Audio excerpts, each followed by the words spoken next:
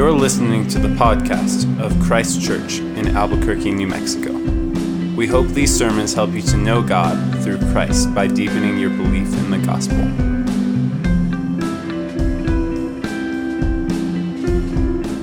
This evening's reading comes from Luke 2:22 through 35. And when the time came for their purification, according to the law of Moses, they brought him up to Jerusalem to present him to the Lord. As it is written in the law of the Lord, every male who first opens the womb shall be called holy to the Lord, and to offer a sacrifice according to what is said in the law of the Lord, a pair of turtle doves or 2 young pigeons. Now there was a man in Jerusalem whose name was Simeon, and this man was righteous and devout, waiting for the consolation of Israel, and the Holy Spirit was upon him. And it had been revealed to him by the Holy Spirit that he would not see death before he had seen the Lord's Christ. And he came in the Spirit into the temple, and when the parents brought in the child of Jesus to do for him according to the custom of the law, he took him up in his arms and blessed God and said, "Lord, now you are letting your servant depart in peace according to your word, for my eyes have seen your salvation, that you have prepared in the presence of all peoples, a light for revelation to the Gentiles and for glory to your people Israel." And his father and his mother marveled at what was said about him. And Simeon blessed them and said to Mary his mother, "Behold, this child is appointed for the fall and rising of many in Israel, and for a sign that is opposed. And a sword will pierce through your own soul also, so that thoughts from many hearts may be revealed." This is the word of the Lord. God, our Father, we do pray now that you would fix in us your humble home. We pray now that our eyes might be fixed on Christ. Come first as a baby, sacrificed for us as a suffering servant, ascended as king, and now we await his return. We pray these things in Christ's name. Amen. Be seated. Well, I hope this time of Advent has been helpful for you, this lighting a new candle each week, these marching through these themes of hope and joy and love, and today peace. Has it been helpful for you as we've considered these themes throughout several birth narratives of Christ? Next year we hope to do something similar, perhaps in somewhere else with these 4 themes, somewhere else in the Bible. But I hope this has been good for us. It's been helpful for my own heart and soul. Just like hope and love and joy, peace is a word that gets thrown around a lot around this time of year. You see it on Christmas ornaments. Perhaps you've got an ornament that just says peace on it. You see it hung on buildings. You hear folks talk about Christmas as being a time to renew our hopes in efforts for world peace. And perhaps that isn't totally unfounded. Maybe you've heard of the story in World War I where the first Christmas, German and French and British troops basically called a one-day truce, and they met in no man's land and they exchanged gifts, they sang Christmas carols, they even enjoyed a friendly game of soccer on Christmas Day. Then the next day they went back to killing one another. But if Christmas could halt the carnage for a day or two in 1914, some of us might think, well, maybe just the Christmas spirit might produce some kind of peace that is deeper and perhaps even longer lasting. But as we've thought about through this Advent season, what in the world is the Christmas spirit? The Christmas spirit can't produce anything. If the Christmas spirit is just sentimentality, some emotions that we feel around this time of year, it's just some vague, amorphous, hard to put your finger on it sentimentality where we're generous towards one another and kind for 24 hours, 48 hours, maybe a few weeks even, then that might be good for a couple of weeks, but it's just going to go away. It's going to wear off. Sentimentality will not last. Well, we just read about the peace that Simeon both experienced and even looked forward to on a greater scale. And this old and righteous Simeon knew that true hope, true love, true joy, true peace was not going to come just by drumming up new feelings about mankind. These things would really and lastingly come from a new man who would come to bring an altogether new world.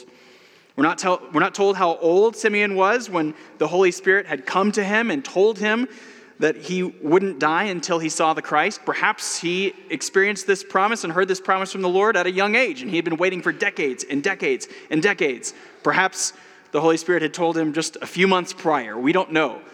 But we know that he was waiting and that he was hopeful. He had biblical hope, not a wish based on something that he had hoped, just wished might come true, but a confident expectation based on what God had promised to him would come true. So when Joseph and Mary bring Jesus to the temple, this would have been 40 days after his birth, which this is probably further evidence that the coming of the Magi in Matthew 2 was probably months, if not a year or longer, after what all takes place here in Luke 2. Anyway, Mary and Joseph bring the 40-day-old, 6-week-old Jesus to the temple, and Simeon sees him. Sees this young couple bringing this 6-week-old baby to be dedicated to the Lord. They bring Jesus to the temple, and when Simeon sees him, he says, now you are letting your servant depart in peace. Now I can die in peace. I don't think he keeled over right then, perhaps even right after the text ends, tying a bow on his story, but now he's saying, now I have seen and experienced the promise of the Lord. I can depart, I can die in peace. This is a semi-famous phrase that we use, right? Now I can die in peace. A somewhat famous Boston sports writer, after the Red Sox won the World Series in 2004, wrote a book, and he titled it, Now I Can Die in Peace. And on some level, I can empathize with that. Before I die, I would love to see the Texas Rangers win the World Series. Admittedly, it's not altogether infrequent that I don't lie awake thinking about how they were twice 1 out away 6 years ago. But what is the kind of peace that Simeon can now die with? What has happened to him? Is that he's got his wish granted? That his favorite sports team has now won a sports championship? He can die in peace because he's finally found the one. He's experienced romantic love. He's gotten married or something. He can die in peace because he's finally gotten the promotion that he's been working so hard for. He's made partner at his firm. Now, finally, I've received the recognition, the acknowledgement from my peers and the world around me that I am something. Perhaps he's checked everything, the last thing off of his bucket list. I think that's what we tend toward thinking, right? Now, finally, I'll be able to die in peace. When I'm 70 or 80, when I've done all the things. I've gone to all the places. I've jumped out of an airplane. I've climbed some 14,000-foot mountain. I've done all the things that I'd like to do before I die, and now I can die in peace. No. Simeon can now die in peace because God has brought the consolation of Israel. He is waiting for the consolation of Israel. What in the world is that?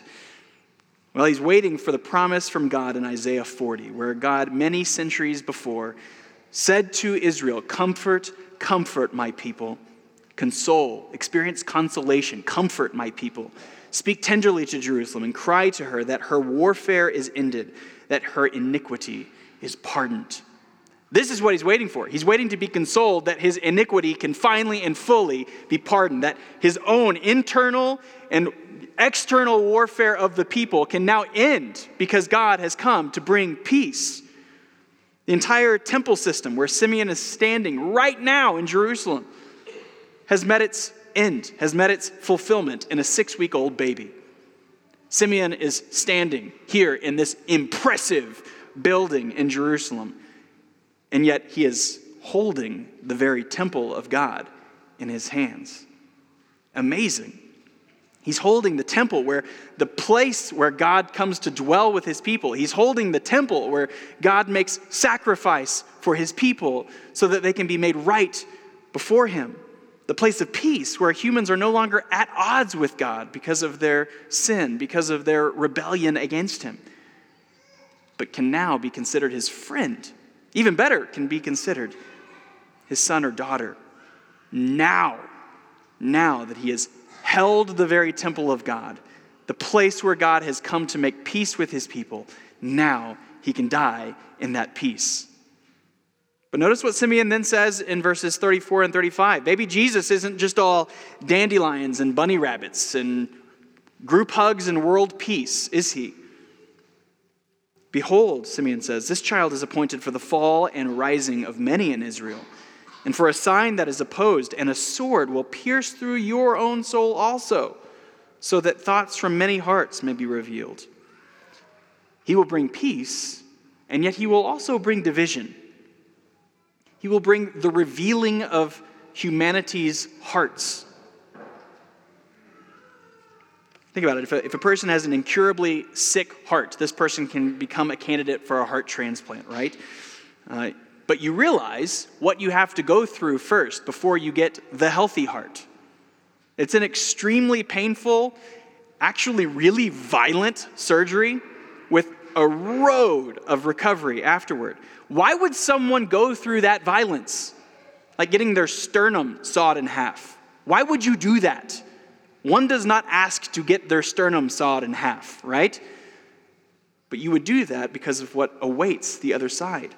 The comfort, the life, the peace on the other side. And this is what Jesus will later call his followers to do, to die to themselves. To say, this sick and dying heart that has caused me to only love myself, to live for myself, to worship myself above all others, it needs to be taken out. It needs a transplant. It means the old and lingering desires that the old heart has pumped through my body and soul need to go with it. But life in Christ with a living heart that's alive to God, that's finally able to love him, that's finally able to love others, and finally able to experience a life of peace and joy, that's waiting on the other side, so that's worth it.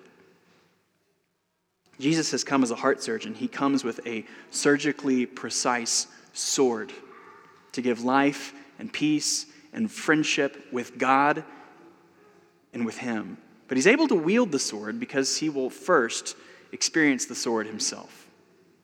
He's able to wield the sword and pierce our hearts because he was first pierced for our transgressions. He's able to cut because he was first cut off from the living for our sin. He takes the sword of his own death so that we can experience the acceptance of his life. Amazing, amazing news that has come to us in a manger in Bethlehem and that awaits Jesus as he is later cut off on the cross so that we can be, by faith and by grace and the forgiveness of his death on the cross, be grafted into the family of God. So this is a question for us this afternoon. Do we know the peace of God? Do we relish in the peace of God? Not just an emotional sentimentality of peace that's just going to wear off in a couple of days. Are you happy to acknowledge Jesus as King for a few days every December, but then put him back in the box, pack him back up in the attic until next December? If so, Paul Tripp is right where he says it makes no sense to celebrate the birth of Jesus when you strive for spiritual independence. When we strive to live life apart from Christ as our King, it makes zero sense to sing the songs that we sang and to gather around the Christmas tree and exchange gifts. But if Christ is King, if we're willing to say that this baby is God himself, he's King over my life, he's come to live for me, he's come to die for me, he's come to be cut off from God so that I can be brought near to God, then celebrating his birth is much more than sentimentality. It's our very life. It's the life that we live in and grow in each day until he comes. And this is the good news of Christmas that is far greater than sentimentality. The good news of Christmas is that of great joy that we can have peace. Peace from needing to earn our salvation. Peace from needing to worry that we've never done enough to be right before God. Christ has done enough. All that has ever needed to be done for you and for me if we trust him. So perhaps you're visiting Christ Church here for the first time this afternoon. We're really glad you're here. I think it's right for us to feel a sense, to sing songs, and to come and be around people who worship God, even perhaps worship God ourselves for around this time of year. So if that's true for you, you're just visiting this evening, perhaps you haven't been in a church in many months, many years even. We're really glad you're here. I just ask you this, would you consider joining us next Sunday as well? Would you perhaps not only consider Jesus' birth, but would you consider his life, his teachings, his death as well? Next week, Michael Kelshaw from Trinity at the Marketplace, another church in town, and perhaps my favorite preacher in Albuquerque, will be here with us on Sunday evening. He'll be preaching from Psalm 90 as we move into a new year together. But then the following Sunday, we'll get right back into our considering Jesus' life, his ministry in the Gospel of John, chapter 4. So we hope that we can see more of you as we together consider Christ. As for this afternoon, if we are trusting in Christ's life and his death, his resurrection on our behalf, then we can walk out of this building now with great peace with God. We can drive with peace. We can be with perhaps tonight or tomorrow in-laws that might not innately fill you with peace, but the peace of God can do that through and for you. So I'm going to pray for us, and then we're going to sing to ourselves about the truth of the Christmas story, what it ought to do in us and then through us together. So let's pray. Our Father, we thank you that you have not left this world to be condemned, that you have not left us far from you, that you have not left us at odds with you, but that you have come to redeem and reconcile a people, that you have come to adopt former orphans, as all of us are apart from your grace, and that you have come to adopt us as your beloved children through Christ, our older brother. Father, we pray that we might see Christ for who he is, the high king of the universe, he who sits at the helm of the cosmos, over our life and over every molecule in this universe. We might see him for who he is, and by seeing him, it would be very, very difficult for us to box him up, put him in the attic for 12 more months. But he might be growing and growing in our vision as king throughout the year. For his glory, for our good, for our peace, we pray. Amen. We hope you have been encouraged to deeper life in Christ through the preaching of this sermon. For more information about Christ Church, visit www.christchurchabq.com.